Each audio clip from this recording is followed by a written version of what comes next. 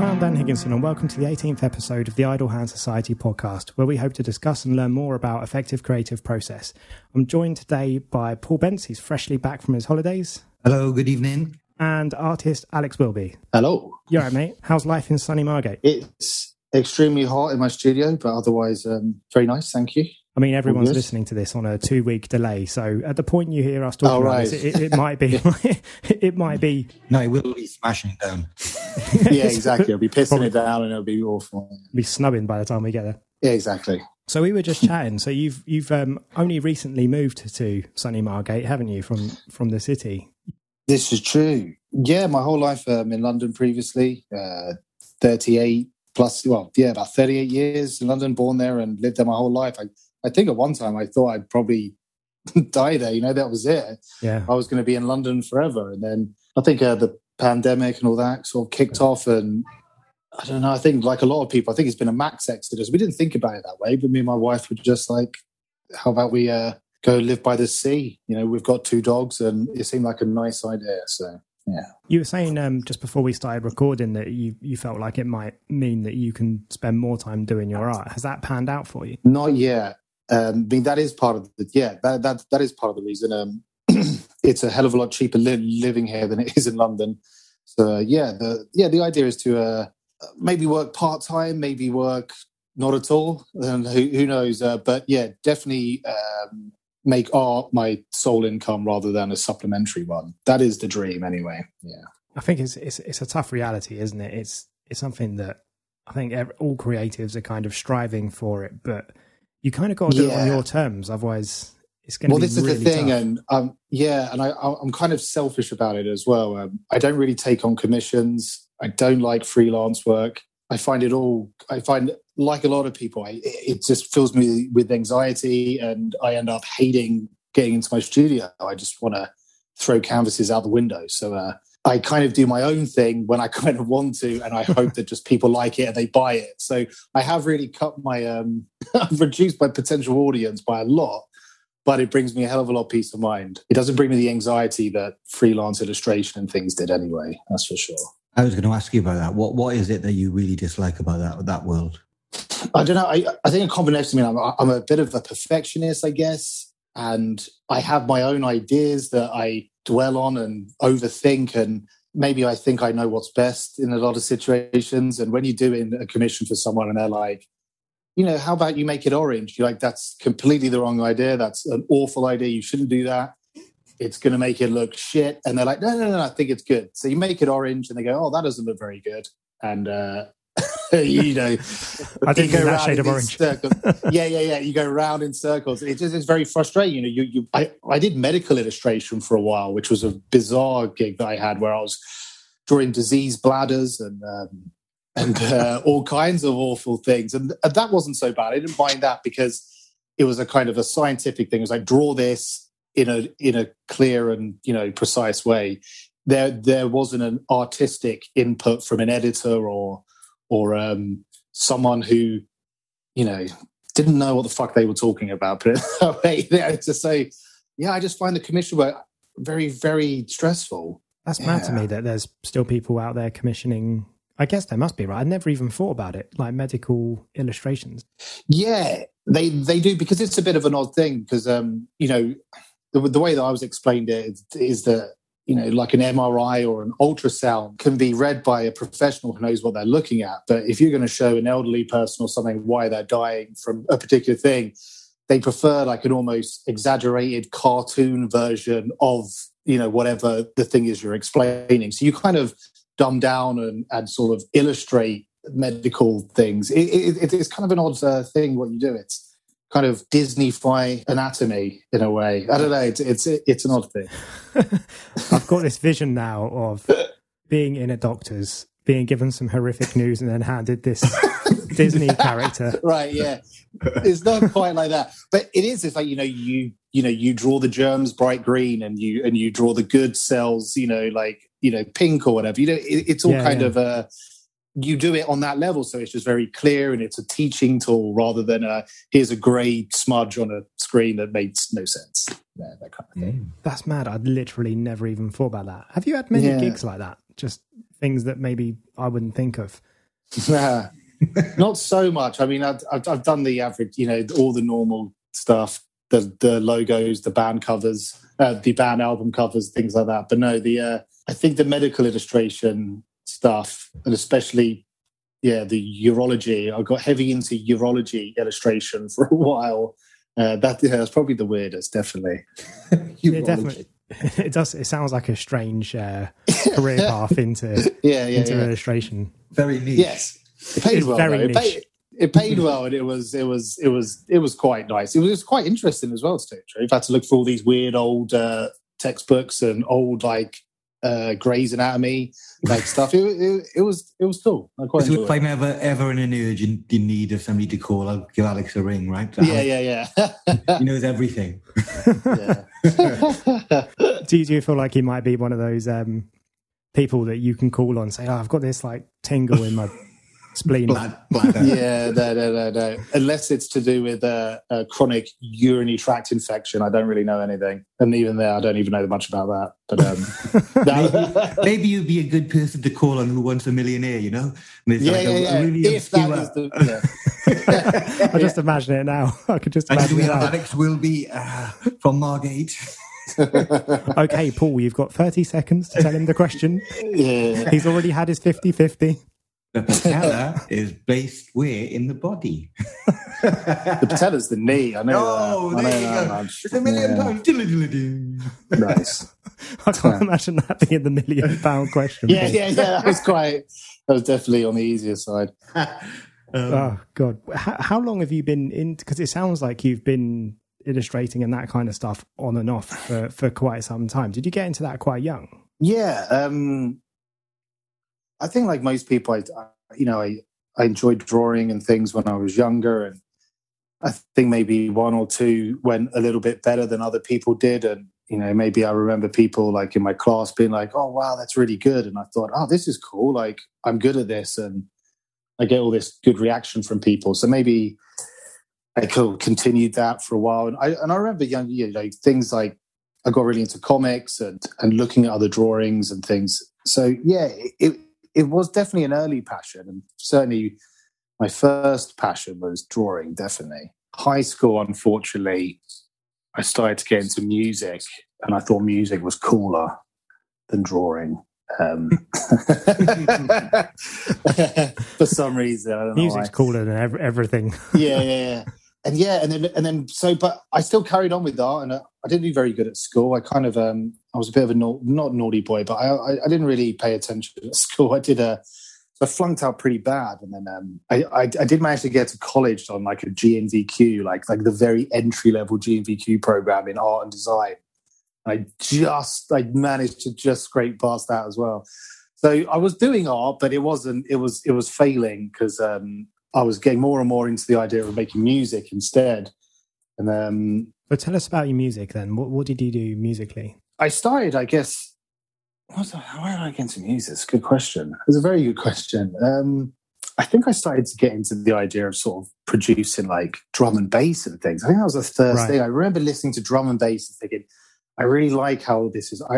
I can hear the sections and how they're pieced together, and I think I could piece my sections together in a different way, and that would be interesting. I think I remember planning them out in my own head, how I would do it. I just started becoming fascinated with music, and then particularly drums, and then decided that I was going to learn drums. And then, and I started that in high school. So I started learning drums in high school, and then by the time I got to college, I had my own drum kit. I was playing in some bands and things, and I thought I was, that was my thing. I was, going to be a rock and roll star. That was it. Maybe is that what you're playing, rock and roll? Well, no, I'd say no, not at all. I'd say that's why I said maybe not a rock and roll star, because it definitely wasn't. I mean, what was I into when I was young at that point? I used to be really into stuff like the Beastie Boys. I used to listen to a bit of metal and things, but it was mainly just kind of heavy punk / rock kind of things. It's just hard to sort of explain, really. And so I was in a few bands, and then I was going to say, and then finally I was going to go to art school. I was going to do art school, and I was going to do it. And I think I applied for a couple of colleges off the back of my GNVQ to do university level, and then just gave up, just decided that I didn't want to do art anymore and just stopped and decided to pursue music instead. And should I continue with this whole life story or should I be doing it? No. I'll tell you what, I'm super interested because I did a very similar thing to you, right? So I started with like photography. Yeah. And then at the same time, I was playing guitar a lot. I was playing in a bunch of punk bands, doing okay, you know, making terrible music. It was not fit for human consumption, but I enjoyed it. And I feel like I did the same thing as you. And I spent years in enjoying music before I came back to my photography. And I'm getting the sense that, so you mentioned off of air, I'm going to sort of, a bit of a peek behind the curtain, but you also mentioned that you did sound engineering, and I did exactly the same thing. Yeah, right. So cool. Where did you do it? I did mine at Mid Kent College, so mine wasn't like a university thing. No, mine wasn't either. Mine was at SAE, which is a place in London, which is like you can get like a diploma. I think they do a degree, but it's not really a university. It's like a private college, but they've got some awesome equipment there. They've got they've got like a vintage Neve desk and all this kind of really old school stuff, like all flying faded things. They've got this whole plate reverb, and like they got awesome like equipment. So you get to use real stuff, but for a very limited amount of time. But that's proper stuff as well. That's like, Paul, just so you know, vintage Neve console is like a Leica camera, you know, but like more expensive. Imagine about 24 Leica cameras all lined up. Okay, I got a question. I got a question for both of you, I suppose. So when you were mixing music or creating music, is it a different feeling to when you're creating art? Is it the same kind of space mentally? Or is it a different space, I suppose? To me, it's become the same. I used to think they were very separate, but over time, I've started to realize that they all overlap and it's all the same language to me. It's smaller pieces building up a whole, like a picture, you know, how you have sections of a song rather than you have, you know, I don't know, the marks within a painting. You know, it's like there are massive similarities, and I've realized the way that I used to make music is actually how I now paint as well. And it's really like I used to really enjoy distortion and things. I used to I like heavily distorted music, but I also like it to be quite structured. And something that I realized that I do with painting is like I normally paint quite a neat painting and then I destroy it. I kind of take a squeegee to it and I rough up the surface. And I realized it's almost like applying a distortion effect to music. I'm applying distortion to the image through like manipulating it and giving it this character that's almost like happy accidents. And I realized that it's very similar to that way I used to produce music. And, I was actually going to say, like, I was sort of saving this comment for a little bit later on, but me and my other half, Tanya, were kind of looking through your work before I signed on today. And something jumped out, and I'm going to give her full credit because I couldn't articulate it. I was coming up with all sorts of weird and wonderful words like distortion and all that kind of stuff. But she said, in a very, very cool way, like everything seems sort of uncomfortable and uneasy. Like, where do you get the idea for your compositions from? They're mad. They're fucking so amazing. Awesome. That's excellent feedback. I love that. I mean, it's almost. I'm so glad it comes through because sometimes I don't think I maybe it's too subtle. It's not. It doesn't come through. But like my love of things is that kind of teetering on the edge of creepy interest, like kind of humor. I guess the best way, like David Lynch style. I'm talking like Twin Peaks. You know, is it funny? Is it terrifying? Is it kind of, one? I've got the Twin Peaks tattoo, yeah. Funny enough, I was only looking the other day. Oh, shit, look, and you've got the Black Lodge in the background, the floor. Yeah, the nerdery runs deep. Yeah, right. Funny enough, I was only looking the other day about looking at the Black Lodge flooring and wondering if I could get a tattoo of that. But yeah, and do you know Limmy? You know Limmy, the Scottish comedian? You ever watched any Limmy? No. Limmy? No, me neither.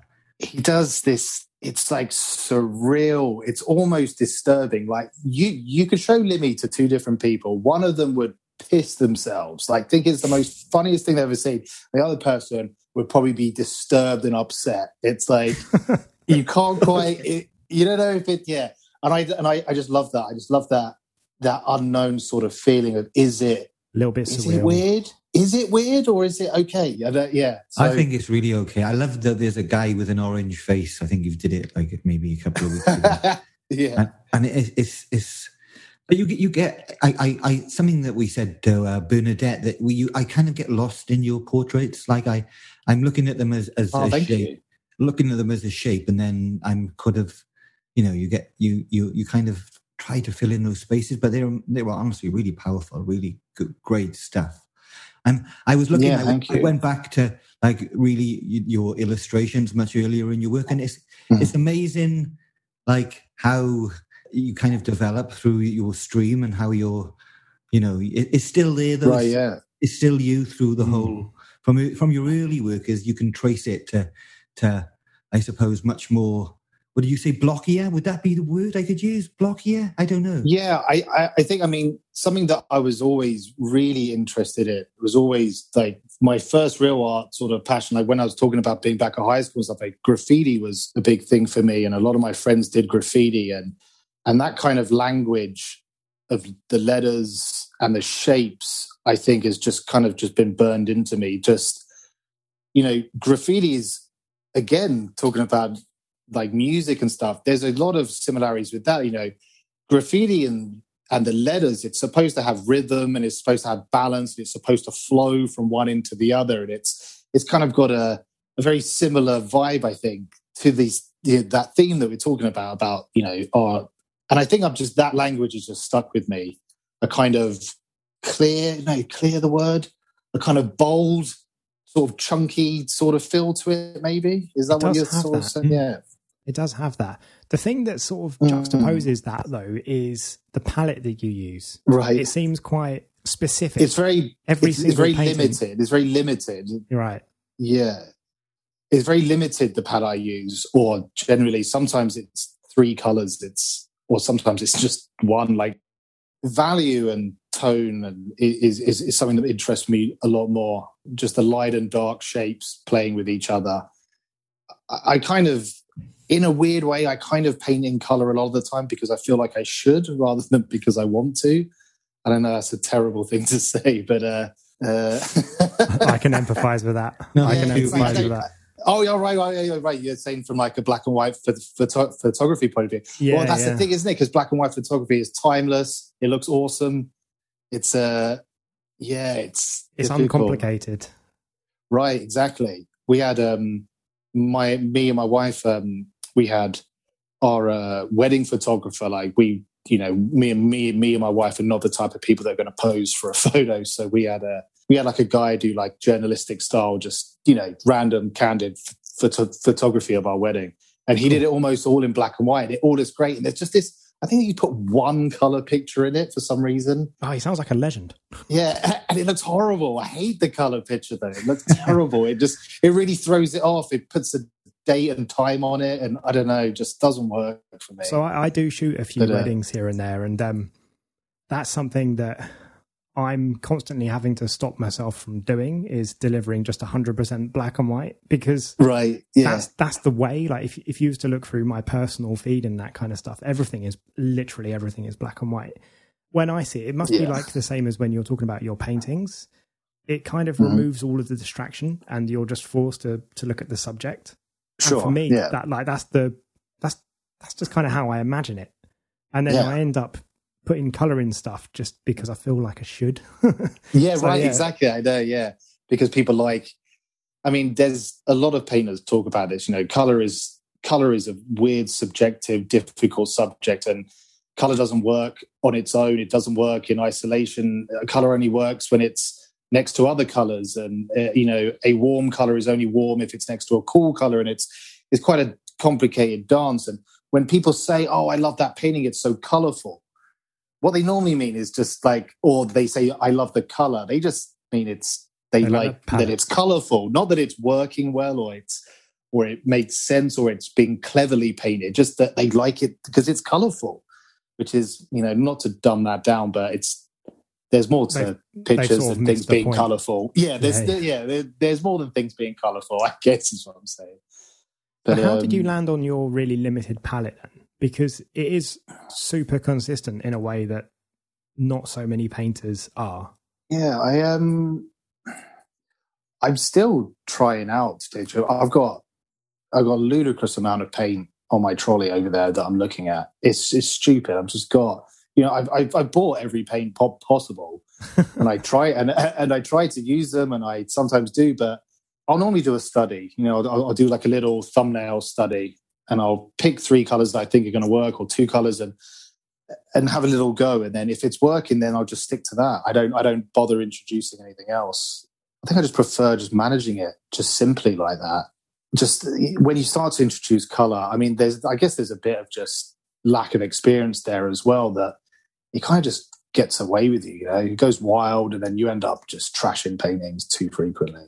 But how big do you tend to work? Because when I was looking at your work, something that both me and Tanya said was like, it looks big. Is it big? Yeah, no, it's not currently. It's not currently very big at all. I have painted big things. I've painted outside like 40 foot high and stuff, like huge things. But no, a lot of my recent paintings you've probably been seeing are not bigger than like 30 centimeters. Wow. So why is that then? Yeah, they're like. Why am I looking at that thinking it looks? I mean, obviously, this is the thing with Instagram, right? It sort of just destroys all of your intent and all of your. I know, like perceptions. So you look at everything is a tiny little square. Yeah, so I know. What do you reckon that is? Why am I looking at these little squares of yours and thinking that looks fucking huge? Yeah, I don't know. Maybe I know what you mean. Though, even my friend, like one of my artist friends, came round recently, and I don't know if you said there's a painting I did, which is like the back of a jacket. It's like a guy looking away. It looks like he's wearing a big bin bag. It's just like a black jacket. I've seen that painting. It's got like the orange on the bottom. Right? That's right, yeah. And he came round and he was like, oh my God, it's tiny. And like he thought it was like 4 foot high or something. It does, it looks massive. It's like about 30 by 40 centimeters or something. So, I mean, it's like an A3 piece of paper, I guess. That's mad. That's mad. Yeah. I also really like the way you observe light. I've noticed that everything is lit really nice, and particularly when you do like the monochromatic stuff. Sure, I feel like it's almost like you've spent a lot longer on the texture of the thing. Yeah, there's one particularly. It's like a lady. I can't remember. I'm not going to sit and try and describe something over a podcast. but yeah, there's been a few. What happened between your early illustration stuff and the more recent painted stuff? Because I'm guessing there was like some flash of inspiration somewhere. Yeah. So, I mean, I guess back to the music. So, right. So, yeah, I might as well just finish the music bit first, if that's right. So, yeah. I did. So I did music. So I ended up studying sound engineering, decided the music was my thing. I bought an absurd amount of equipment. I had a huge setup, like a whole home studio setup of all kinds of things and pedals and weird and wonderful gadgets. And I attempted to make music for many years. But I became incredibly disillusioned with that. I got very frustrated with it. How come? I used to love it. That's a good question. I used to find that making music was this immediate thing. I remember it being an immediate reaction. I think when I had drums and I could play drums, and I started I had like really early music programs, like a really dumbed down version of Cubase or Logic or something. I remember it being a simple process. But as time went on and home studios and home equipment expanded, it became like you had to literally be a mastering engineer to make anything in your bedroom anymore. And I kind of got frustrated with equipment. I just wanted to make music immediately. I wanted it to be reaction. I just wanted to do it. I didn't want to have to load up a load of stuff and have crashing sound cards and I just felt that I was restricted in some way. I used to get very frustrated by it. I mean, I might have just been an angry person anyway, but I blamed it all on the music. So that went on for a bit. And this whole time, I did always think about art. I thought about drawing and painting all the time. And when I'd go out and get drunk or I'd get high or whatever, I'd normally end up drawing, but on the backs of pieces of paper on takeaway menus and things. So I was drawing and thinking about it, but I wasn't doing it. It wasn't a practice, if you know what I mean. That's really interesting. And then, so I was still looking at graffiti. I was still sort of looking at art and things and enjoying it. And then I think when I was about 28, maybe, I just decided that was it. I sold all my music equipment. I put it all on eBay, the whole lot. In one go? I'd put everything. Old tape delay pedal, like tape delay things I had. I had so much shit. It was ridiculous. I kept the vinyl. I kept like a few hundred vinyl that I had. But otherwise, all the music stuff went on eBay, and that was it. I just cleared my bedroom out, and it was empty and So talk to me about that thought process, right? Because, I mean, I'm in a similar position to you. I've got horrendous amounts of gear, but I don't know if I've quite got myself to the point yet where I'm ready to part ways with it. Right, yeah. So what went through your mind? I kind of felt bogged down by it. I kind of felt it was like this thing I was supposed to be doing. And I think I felt it's a different. To tell you the truth, I'm trying to think about what it was myself. I remember being very good at it. I remember being good at music, and just the longer I did it, I just felt that I just got worse. I just felt like I just didn't like it. I didn't enjoy it. I found it frustrating, and just having it around sort of made me just piss me off a bit, I think. And that probably coincided with my late 20s when I probably could have done with a little bit of extra cash because I was pissing up the wall. So I think a quick eBay injection was needed at the time. So yeah, I just put it all on eBay and sold it all. I can't imagine doing it. Do you think maybe you were just, I was going to say bored? Yeah, maybe. I don't know what I was. It was a kind of weird time. It's not like music now. I think at the time I was doing that, I mean, maybe MySpace was still a thing, but I don't know, the kind of posting and YouTube and the bedroom musician boom that is now hadn't quite started yet. You were still quite isolated at the time I'm talking about. You kind of, you made it for yourself and showed it to your friends, but you weren't posting it on social media and getting it part of any sort of community.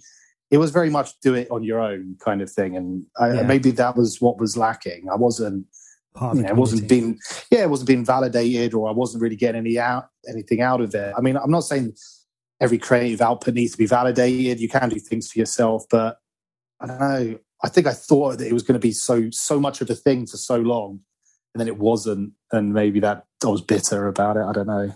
So if I took Instagram away from you tomorrow, would you stop painting? No, but this is the thing. I think it's a bit different with art. We do discuss this, me and my friends, quite often. You know, if there was no audience, would you still paint? I would definitely still paint. Maybe I would paint different things, though. I sometimes think the subject would be different. Not completely different. I think I would be less caring, maybe. What would you paint if no one was looking? Yeah, exactly. What would I paint? Would I just do abstract? I just paint with my hands, just big abstract nonsense. No, I don't know. It is the difficult. I mean, that conversation. We talk about this, being some other painter friends, about, you know, is our taste and our output just an accumulation of everything that we've enjoyed and seen up to this point? You know, probably is, and we're just reproducing it. But for what purpose? Sorry, I'm trying to think out loud here. If really no one, if there really was like an iRobot situation, no, not iRobot, the other one. What's the other Will Smith film where he's left on his own? Oh, I don't know. Was that the one where he's like in with the vampires? Yeah, it's like he's the last person on Earth, isn't he? Like, Someone is screaming right now at their headphones, like properly screaming. And I'm sorry, whoever you are. Yeah, I thought you meant one of us. No. It's the one. It was based on the book. It was based. Oh God, it's on the tip of my tongue, bastard. It's fine. Yeah, but the Will Smith one. So if you were Will Smith in the movie, if I was in that situation, there really was no one. There was no one left. No one is ever going to see it. Would I still be going up into my studio once a day? You know, putting on my canvas and doing portraits? Would I? I don't know. You don't know. Okay, let's approach this from the other angle then. Yeah, take a step back. Let's take a step back. Yeah, let's take a step back. So you said you might be doing something else. You might still be painting. So what would you paint? I just enjoy drawing. I just don't know if I would paint the same subjects. I don't know. What subjects would you be painting? Do you reckon? I think maybe there'd be less figurative. Maybe they would just be even more basic in shape. Because that's the kind of thing I'm trying to. My paintings are kind of just. I see them as an abstract painting in a sense, which painting is, I guess. But they can be more abstract. Right? Yeah, I mean, some things are more so than others. You get on one end of the spectrum, you've got full abstract painting, and the other like hyperrealism, whatever. But it's just shapes and nice fitting shapes and having dark against light and colours. So I think maybe I just take that even further. Maybe that's what I'd paint. Just geometric shapes. Yeah, maybe. I don't know. I think everything's abstracted. The second you put it in like any kind of a frame, the second it's a rectangle or a square or a circle, whatever, right? You've taken it out of its original context, and I feel like everything from that point forward is abstracting it further and further. Sorry, that was a little bit meta, but it... No, it totally is. I totally agree. So Alex, what's your biggest regret? My biggest regret? I mean, I guess I should really inform that this coinciding of stopping art, getting into music, and then not doing art for 10 years kind of parallels what most people would consider maybe a wild lifestyle, I think is the best way to put it. I spent a long time abusing myself is the best way to put it. I mean, that's the real, like, I'd say that's not the real reason. That's definitely a big reason. The reason that I flunked out of art school, got into music, and then didn't do art for a long time is because I think I just enjoyed getting drunk and high a lot more for a long time. Without those experiences, do you think you would be doing what you're doing now? This is the thing. Without the ecstasy, would you be the man you are today? Right, exactly. I don't think I would be. I honestly think it changed me. I honestly I can date it and remember the experience so clearly. Right? And I wasn't creative before this point. Yeah. Honestly, like, it's really weird, but I wasn't. I might have been, but I didn't draw. I didn't take pictures. And then my friends... And then you were touched by God. And my friends introduced me to ecstasy, and I'm like, oh my God, is this... That was it. That was it. Yeah. I don't know. It's yeah. But I do think it must inform how you see the world, right? Even when you're not on drugs, right? It did. I mean, I used to think that it was a regrettable thing, like why I could have been that person in his bedroom or in, working hard, and I could be 10 years ahead than I am now. Yeah, I could be 10 years better at the technical aspect of painting. And I was talking about this with a friend the other day, but a friend who was a painter, who did do the opposite. He did through a couple of just social anxieties, maybe too much weed smoking, didn't really go out a lot of his youth. He spent a lot of his youth, a lot of his teenage years and his early 20s just inside painting. And he got quite good at painting, but he says he regrets it from the other angle. Stuff. He says that he looks at my 10 years of wild, ending up, I did some stupid shit. I ended up in some wild, weird places, probably came close to some serious injury and death a few times. Some serious death. Yes, a serious death. And I have some great stories to tell for it. A lot of regrets, but also some great stories. And he says that he misses that side. It's like, I didn't do that. And I guess you're always going to have one or the other. I mean, a balance would be nice, but that's wishful thinking. I'm just glad I didn't spend years watching TV, because that would have truly felt like a waste of time. Yeah, absolutely. I just played PlayStation for 10 days. No, I didn't. So I don't know if you know Nicholas Uribe. Nicholas Uribe. I can never pronounce his surname correctly. He's a bit of like a legend painter amongst sort of my collective, like the Kanyo group and stuff. We kind of look up to him quite a bit. It's safe to say. Is he in the Kanyo? He kind of is. He paints us a lot. He wouldn't be an official member. He's just affiliated in a way. But he's an incredible painter. Absolutely amazing eyes. He has a YouTube channel called Our Painted Lives, which is he does for free. He doesn't even advertise on it. He paints 5 days a week. He records it and talks about his process. And he's made hundreds of videos now. He's been doing it for 2 years almost. And it's probably the best painting education anyone could ever have for free for YouTube. I need to start watching those. Yeah, I mean, he delves on everything for the philosophy of art, color, the history, and everything about every aspect of image making you could possibly think of. And this guy's he sounds like our kind of guy, Paul. But sounds amazing. I want to watch now. See Alex, mate. Yeah, of course. He said that he once talked about my drawings, and he said that there was like a kind of dark humor to them, and I really liked that. And like you're saying, would I have developed that kind of dark humor if I had spent my youth, watching TV or whatever, or was it those years spent meeting the people I did and doing the things I did that developed that personality? I guess it probably did. I reckon it must have, right? Everything that you do, every small micro transaction action, they must somehow bleed into what you like. Every time you're looking at Instagram and you're doom scrolling and you're going, oh, that's good. That's good. Oh my God, I'm shit. That's good. Yeah. I don't do any of that anymore. You don't scroll down? I don't scroll at all, mate. I go on there when you tag me in a post like earlier. That's it. I've given up.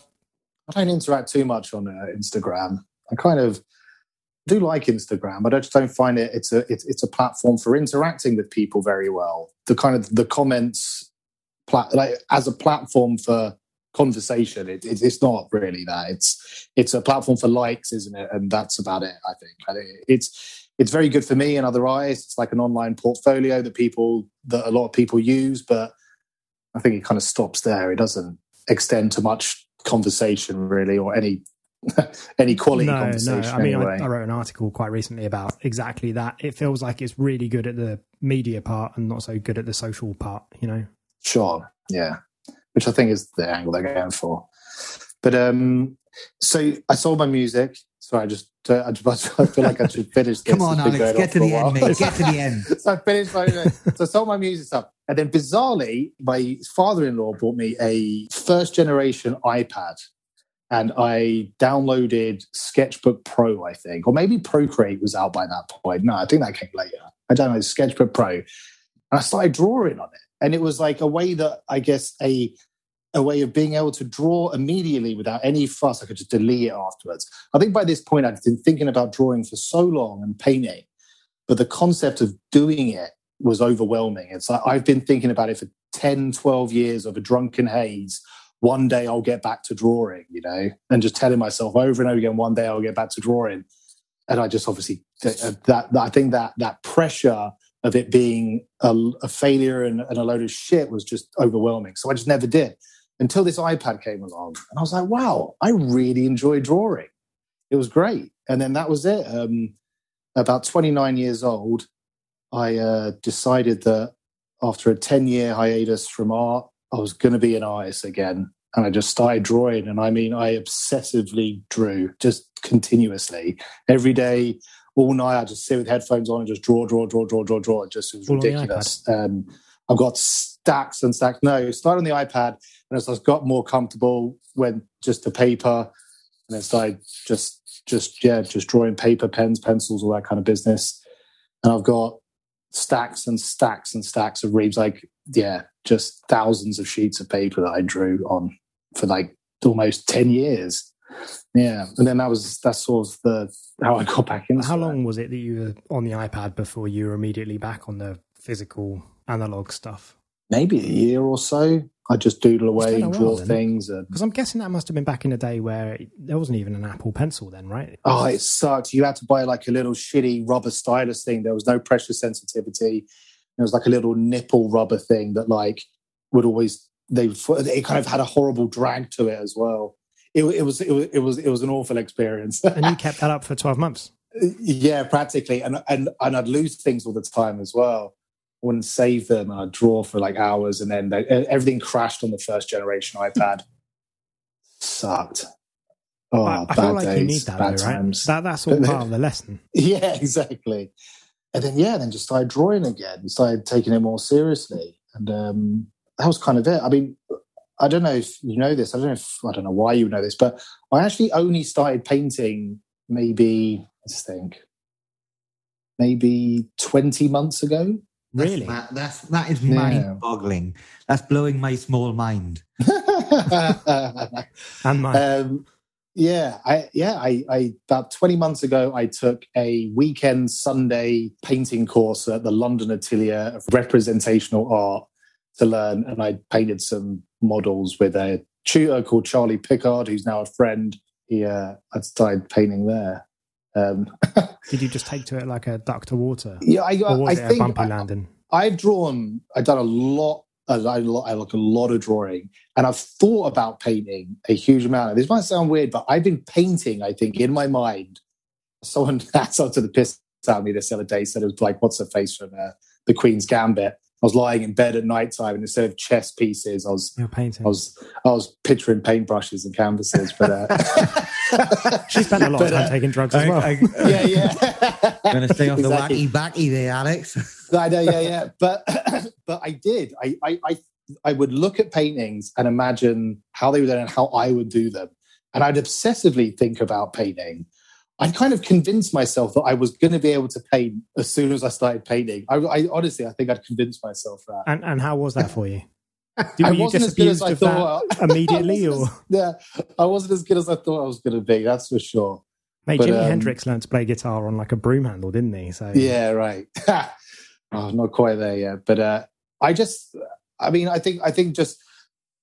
I've heard a lot of really experienced artists say that drawing is the foundation of all of it. You can't spend enough time drawing. It will inform your painting more than anything. You get a lot of painters who aren't very good at drawing, and it tells. You can see it. It's yeah. What's some telltale signs of a badly drawn picture? I'll show you. Yeah. Hang on. I think rhythm is a big part of it. When you draw a lot, you learn that as one shoulder goes, as a shoulder goes from one shoulder, and then there's a neck in the way, and then another shoulder. That through line from one shoulder to shoulder should be a nice sweeping action. It's almost like your mind should be able to connect that shoulder to the other shoulder without there being a line between them. But the whole picture is like that. Every line and every part of it should be flowing one into the other. And a really well-drawn picture is like that. When you see a poorly drawn picture, it's like it's nothing been connects. Stuck together poorly. It's like, bits are kind of flying off and not connecting. And if you were to remove the neck, you'd see the one shoulder was heading off to an ear and the other one, you know what I mean? I've seen you do this intentionally, Alex. I've seen portraits where you've put somebody's ear about an ear higher than it should be, and for some bizarre reason you look at it and you still think it looks great. What's going on there? Yeah, I guess you can force it. You can there's a kind of I think I was funny enough, I was only talking about this the other day, like a certain amount of conviction. If it looks like how's a good way of explaining this? Sometimes paintings are poorly put together like that. I think a painter called Rupert von Kaufmann, who's an amazing painter as well. Is he the guy that's really blue and inky? Is that he does a lot of purpley kind of paintings. They're really abstract, I'm a really little bit surreal. colorblind, so I'm maybe I'm just picking this up as blue. They're really surreal. They're almost like collaged paintings of multiple figures and bits of things floating around and stuff. But he's an incredible painter, and he paints it all from his mind. None of it's reference. He paints entire scenes with zebras and humans and buildings, and he just paints it out of his head. But he says loads of it's wrong, loads of it's anatomically incorrect, load of it doesn't really make sense perspective wise. But he's painted it with some balls to say this is how it was supposed to look. I've painted this. It's 12 foot high. It's really bright, and I meant to paint it this way. And people forgive that. They kind of look at it and go, all right, fair enough. I'll forgive that guy's head is way too small. I remember speaking to an old jazz guy once. He watched my terrible punk band. I think he was like the father of someone else that was in another band. And he was telling me about mistakes. Because obviously I made a lot of mistakes being in a punk band. I spent more time jumping around. That was more important to me for some reason than actually playing the right thing. But he was like, the trick is to a mistake, son, that when you make the mistake, you need to make it another 3 times just to make sure they know that you would deliberately do it. That's right, yeah. Exactly. It's almost like coming back to that thing where you were saying about the rhythm, right? Maybe it's something to do with that. Yeah, well, because once it's repeated, it's become like a phrase, right? One on its own sticks out. It's like, you kind of do that. There's like a language to a painting. if you painted a painting with a thick, wide, square brush for 95% of it, and then right at the end you put 1 or 2 lines with a thin brush on top of it, they're going to look so alien and out of place on that painting. You've got to repeat those moments so they're part of the language of the painting, because on their own they're just going to disturb. And I guess that's the same, right? If you've made that mistake once, it's going to be noticeable. If you repeat it a few times, it feels like it's part of the performance, right? Yeah, exactly. Yeah. I feel like we're nearing getting up at time, but there is one other topic that I do desperately want to talk to you about, particularly what people can't see over the audio is that you actually have a Kanyo tattoo on your arm. So I do. I know the whole Kanyo collective is a little bit more of a recent thing for you. But how did you walk into that? At the time, it was going on. It was early days of that group, but Milo Hartnell, one of the sort of the founding guys of Kanyo and a fellow artist, he's an awesome artist. He set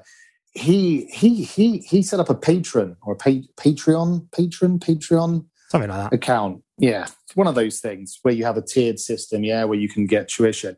And I always liked this guy's paintings. I thought they were awesome. And he was going to be putting tutorials and videos up. And it was right at that exact time that I was starting painting. So I was going to start my weekend course at Lara, and I was like, oh, this guy, I like this guy's painting. Maybe I'll sign up to his Patreon.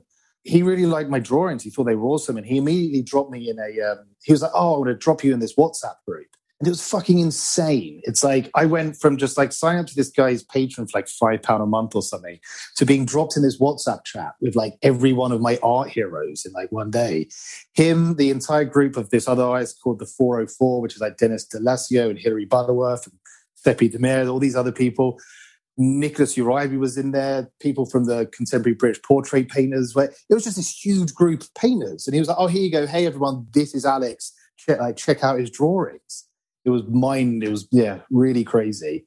That's mad. And and it was just from that, oh man, your drawings are great. They're awesome. And I was like, yes. It got from like, it'd been so long of this kind of like, I'd paint things and people would be like, why is his head like so weird? And like, or like, why is he blue? And I'd be like, because I just wanted to make him blue. I don't know. Like, why is it so square? I'd be just questions like that. And I was suddenly dropped into this group in Kanyo, and all those things were like, they were like, fuck yeah, like that guy's head is amazing, and like his shapes are like incredible, and like I'm so glad he's blue. Like that's like the response I got. And it was just everything, it was just all came at once. I was like, finally. And then that was it. Fuck it. Painting, drawing. And then 20 months later, it seems to have taken off quite well for me. I'm glad he's blue as well, Alex. Yeah, thank you. Me too. And then I guess just being a bit of just muscling my way in, I became very friendly with Milo and co, and I sort of got made. They call me Dadman. I'm one of the older people in Kanyo, so I kind of bring a slightly dad energy. I don't know if that's dad jokes or dad energy or what to the whole group. Just being the voice of reason sometimes. Yeah. So they go take the piss out of me a bit and call me Dadman, but I kind of, I'm sort of one of the people steering the ship these days, so to speak. But yeah, it's great. It's really cool. It's a great group to be in. Yeah, I mean, like I've sort of recently discovered a lot of artists in that group, and I don't know anything about art, right? I'm a bit of a Luddite, and I just know what I like. Do you know what I mean? Yeah, I mean, a lot of it's based on that. What interested me about it is everything that I enjoyed. I grew up as a skater, a bit of a punk, graffiti, hip hop. It was like everything to me has been it's like been counterculture kind of vibe, do it yourself, non-apologetically kind of energy. That's the whole thing. And so Kanyo was that. It was like I'd stumbled on figurative painting. There wasn't a stuffy academic thing. There wasn't a load of people being elitist and wanky about it. It had like this kind of skater energy to it. And I was like, this is fucking perfect. And that's, That must be quite liberating as well, right? It must kind of be like quite freeing. 100%. Like... Yeah, and a lot of people have that same thing. They've gone to art school. They want to paint, but they don't want to be academic painters. They don't want to paint nude women standing on podiums. They kind of want to paint selfies of people like doing normal things. They're just a different vibe to it. So yeah. Can I know this is maybe a bit of a weird question, but when you come to write about your work, how would you contextualize it? Like, do you think that's because I think that's that's the bit, I think, not coming from that background and that university background where you're taught how to contextualize your work. Yeah. Do you find that difficult? Yeah. In the past, I've got my friend Rob Makin, who's a writer, to just do it for me, and he puts together some bullshit that we laugh about. But he sort of overdoes it, like almost tongue in cheek, and we just have our own in joke. Like people are going to think that's serious. But to tell you the truth, I haven't had to do it for a while. I had to write a very small bio recently, and it was very painful. Give me the first sentence, Alex. Come on. Did I do it in third person? That was going to be my question. Did I do it in third person, or did I? Oh God, I think I might have.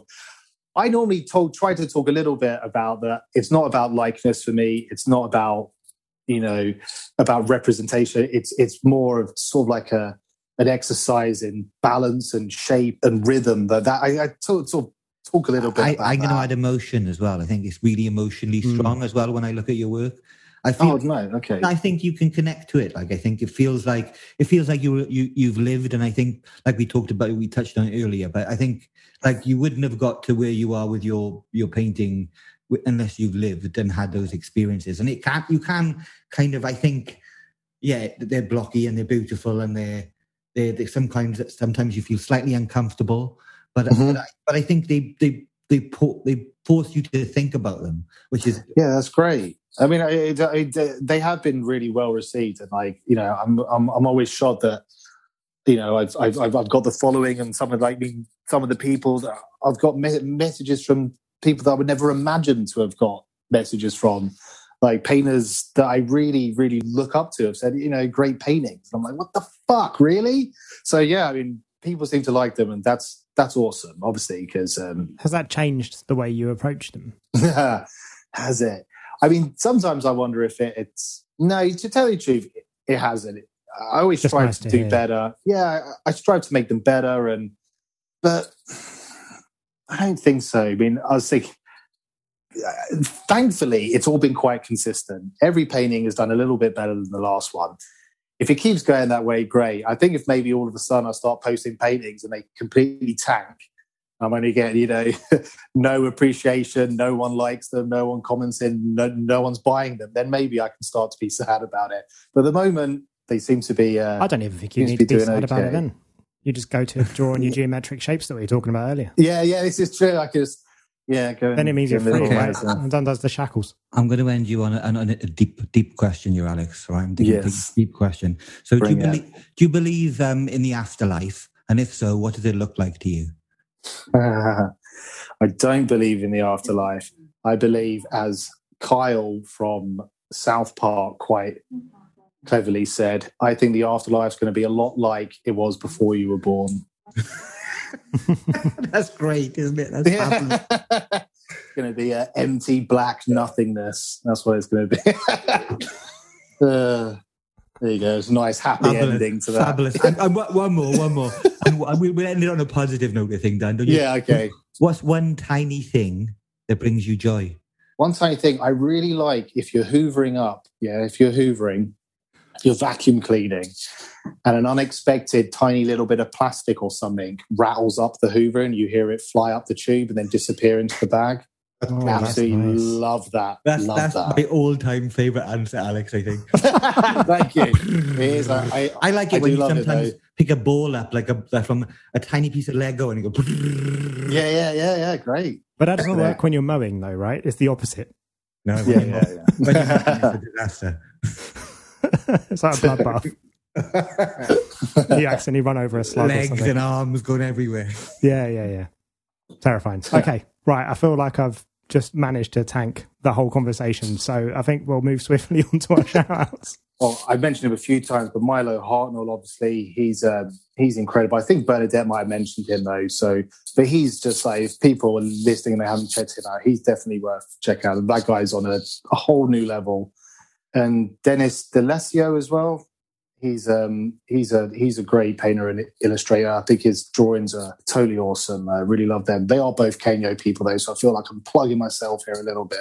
No, man, you're good. You can plug as many Kenyo plug people. Plug away. To be fair, you guys are all super talented. I think you could just sort of... you can't miss, can you? Hopefully not. I mean, I think, I was trying to think about something interesting that I saw recently. But lately, I've kind of stopped looking at art because recently I bought a Digitac sampler drum machine. Okay. Because I know I said I gave up music forever, and recently, after a huge hiatus, I bought a piece of music equipment. How are you finding the Digitac? Because they've got like a more synthesizer-y one as well, right? It's not just the drum machine. They got like two. Digitone, which is an FM synth. Yeah, it's very similar, same size and sort of setup. I think it's awesome, man. It's crazy. It's the weirdest little box. You can do exactly what I wanted. I was saying earlier on about I want to be able to reactively do something rather than piece it together like in a sequencer. It's an odd thing. You can. It's like playing an instrument rather than a drum machine. It's cool.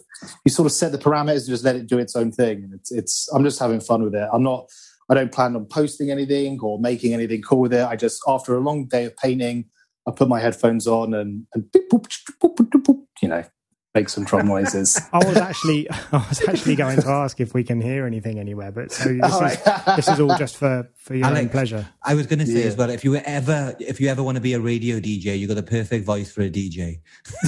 Oh God, really? Maybe you'll have to come on as a third host. Yeah, well, I'm dreading having to hear it come back and just be like, oh, dear God, is that what I sound like? It never gets any better. No, I'm telling you as a man that has to listen to his own voice for God knows how many hours every week. It literally never gets any better. Which should come with some comfort. You're a narcissist, Dan, anyway. You like it, don't you? Listening to yourself. I wish I did. I can't even go along with the joke. So that thing's a little bit like the Akai MPC or whatever. Yeah, which is what I used to be used to, using things like MPCs and stuff. But it's quite different than that. It's a cool little machine. It's a fun little thing, and I can see why people like it. I can see why people hate it. It's really cool. It's like it's the trick, not to get super geeky, but it's the trig parameters that make it so interesting. Instead of saying I want this pad to play or I don't want this pad to play, you can say I want that pad to play, but I only want it to play 33% of the time. Or I only want that pad to play if that pad played, and I want that pad to play once every 4 bars. So you kind of define all these parameters, and then when you press play, it kind of will create a random composition based on the parameters you told it to. Oh, that's super so all these happy accidents are happening the whole time, and you're like, oh, that was incredible. So like instead of you hard programming it, and that's what's really nice about it. I feel like I'm about to lose us maybe 50% of our audience, but I did spend a little while trying to get into modular synthesis. Within days of starting, I managed to blow up like 350 quid's worth of module. So nice. They're just too easy to plug in backwards. Yeah, I mean, I've always been interested in stuff like that, but yeah, my knowledge of synthesis is very small. I know how to make a couple of noises, but I've got a friend Seppu who's in Kenya as well, and he's got a huge setup. Yeah, all kinds of gadgets and things all plugged in, 2,000 wires and flashing lights going. I reckon there's a huge crossover of artists and photographers and God knows who else, and people that are also into synthesizers. I think there's probably a big crossover. I mean, I know we only touched on it earlier on, but there is definitely, I mean, we always talk about it. There is not, some people are just painters, and I think some people are just one thing, but I find all these things are interchangeable. And if you like creating things and making things and making things yourself and stuff, then I think they all lend to each other, and you can chop and change. I think it's easy. I think that's why we set up the Idle Hand Society, was mainly because of that. There's all these different connecting things that people just miss out on.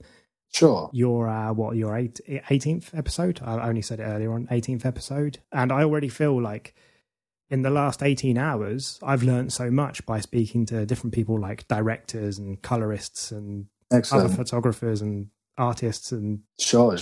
I don't know. I feel like I'm sponging up so much information. Yeah. It feels a bit like a cheat code. Yeah, right. Exactly. I mean, that's kind of how I've done it. I feel in some ways I fast-tracked art education by absorbing as much as I can. I've really badgered some people. I've done a lot of workshops. I've done a lot of reading. I'm kind of absorbing collective information. I know you can work out a lot yourself, but I think there's something to say that Right. People that know their shit already is worth listening to. They can tell you a lot of stuff very quick. Yeah, there is something about going hat in hand to someone and going, I know nothing. Yeah. Where do I start? Yeah, exactly. Yeah. Right. You're not going to get that out of YouTube, right? No. Well, unless you check out Our Painted Lives by Nicholas Wilby, then you are going to get it. Yeah, absolutely. Nicholas. Paul, mate, have you got a shout out for us this week? Yeah, this week I'm going for a musician, believe it or not, on a music vibe.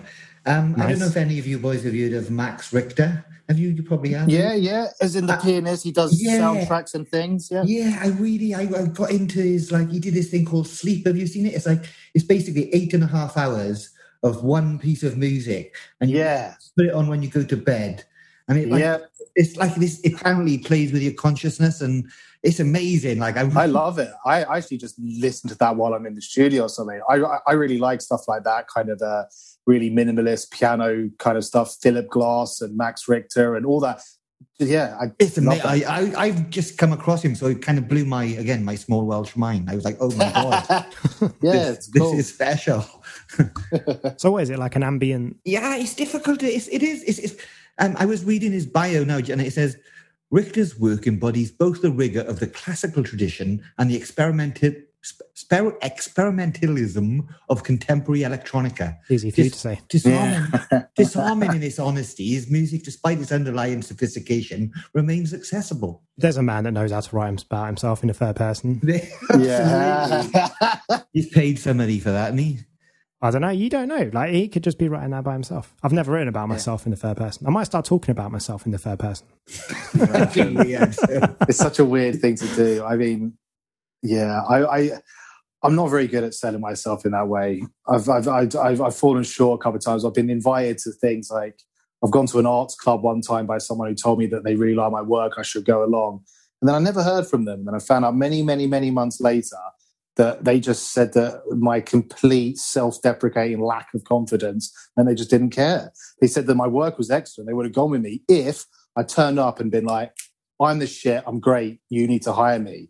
Because I just can't do it. I just don't know if I can do that sell, turn up and have that arrogant confidence like that. I just don't know. It's just not in me to do it. Paul's good at that. I don't know. Yeah.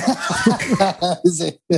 Oh, shit. I think you can. I think you can meet halfway. Yeah. I mean, to tell you the truth, I probably did the worst job I could have done. And I really did. I think I was going for a bad patch, and I think I was very negative about myself. I could have probably been maybe not overly positive, but at least not negative. Maybe that would have helped. But I've always found that if you make it about them as a client, that kind of helps, because then you don't have to talk about yourself positively whatsoever. You can just talk about them, and I'm much better at talking about them than talking about me. Can I ask you one last question, Alex? Yeah. You said you were married, right? Yes. So how much of your wife's opinion in terms of your work do you take on board? Like, 'cause my wife is quite strong about my work, saying it's shit, Paul, it's awful, that's rubbish. So I was interested to see how much your other half influences what you do and how you do it, or does she influence it at all? Is she creative at all? She is.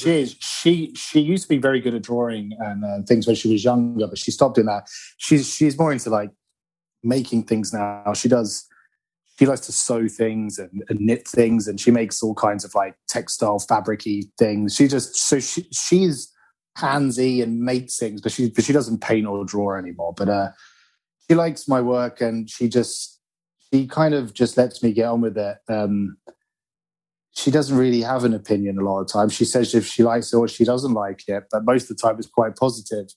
I think the thing that my wife finds most amusing is just how cliche of an artist I can sometimes be. Like it's almost embarrassingly. So like we laugh about it that, when it's going well, I'm a genius and I'm jumping around the house and dancing and having a great time. And then when it's going bad, like it's almost cinematic misery, like sitting in the garden with my head in my hands, like, like staring off into the distance with like a single tear.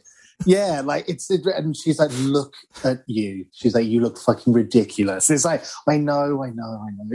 But it's true, is that I'd have this these incredible ups and downs with art making, and she takes the piss out of me for it. But no, she generally likes it, which is good. It's good. It's good. That is good. It does make for a happier life, I think. Easier life. Yeah, you boys got it easy.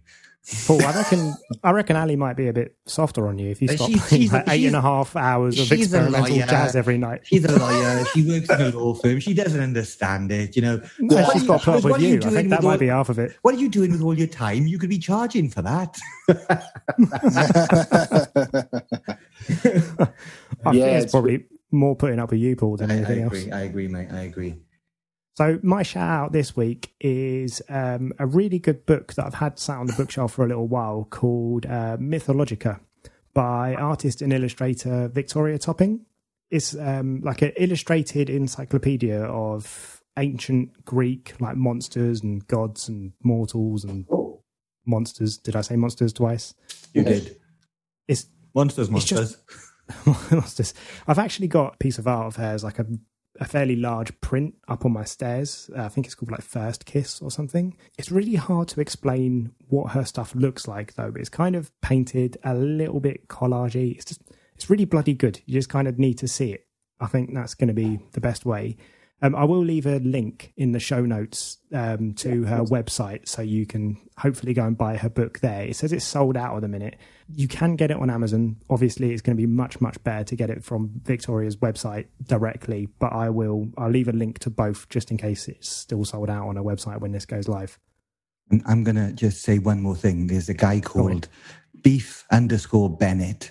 BENNET on Instagram, and I'm just going to say that's all you need to know. Beef Bennett. If you're both a bit punky skater boys, he's an artist, and his work he's like a Welsh boy, and I just come across him in the last couple of weeks, and just go check him out. Beef_Bennett. You've just blown a perfectly good shout out for next week, mate.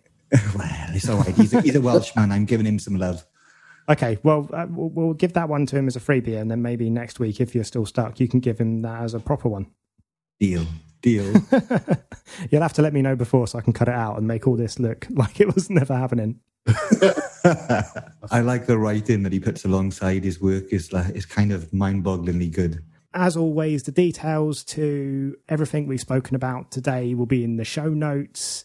I'll leave links in there as well. If you buy anything through the Amazon links, we'll get a little cut, but where you can, try and buy stuff off the artist direct because, you know, we need to support the artists. Go check out Alex Wilby's profile on Instagram and his band. I was going to say Bandcamp. Big cartel. Jesus, where did Bandcamp come from? Maybe one day. If you go to Alexander_Wilby, it'll be linked in the show notes. And then there's a link to your merch table, your OnlyFans. It's all in there, right? OnlyFans, yeah. You can follow us on at Idle Hand Society. Who are we talking to next week, Paul? Joshua Edge Goose. Edge Goose, isn't it? I call him Edge Goose. He knows that. Whenever I see him, I call him Goosey now. That's his nickname. Goose. It's like, what's it? Top Gun. Top Gun.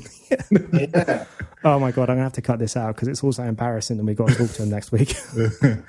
No, don't worry. When you see him, you got to go, Goose. I'm not doing that. All right. Thanks very much for your time, everybody. We'll catch you next week.